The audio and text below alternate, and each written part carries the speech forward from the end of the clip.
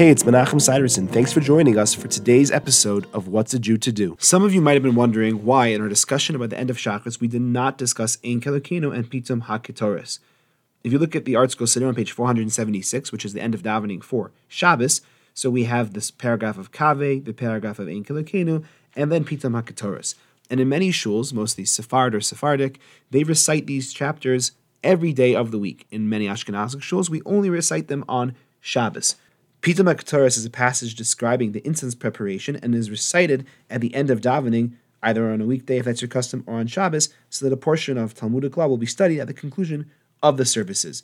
We precede Pitom Haketores with Kelokeinu because the Ketores traditionally brings wealth to the person who offers it, or in our case, the person who's reciting it, and before doing this thing which brings wealth, we want to make sure that we remember that everything comes from Hashem, as we stress in Kelokeinu. Thanks for joining me. I look forward to seeing you tomorrow.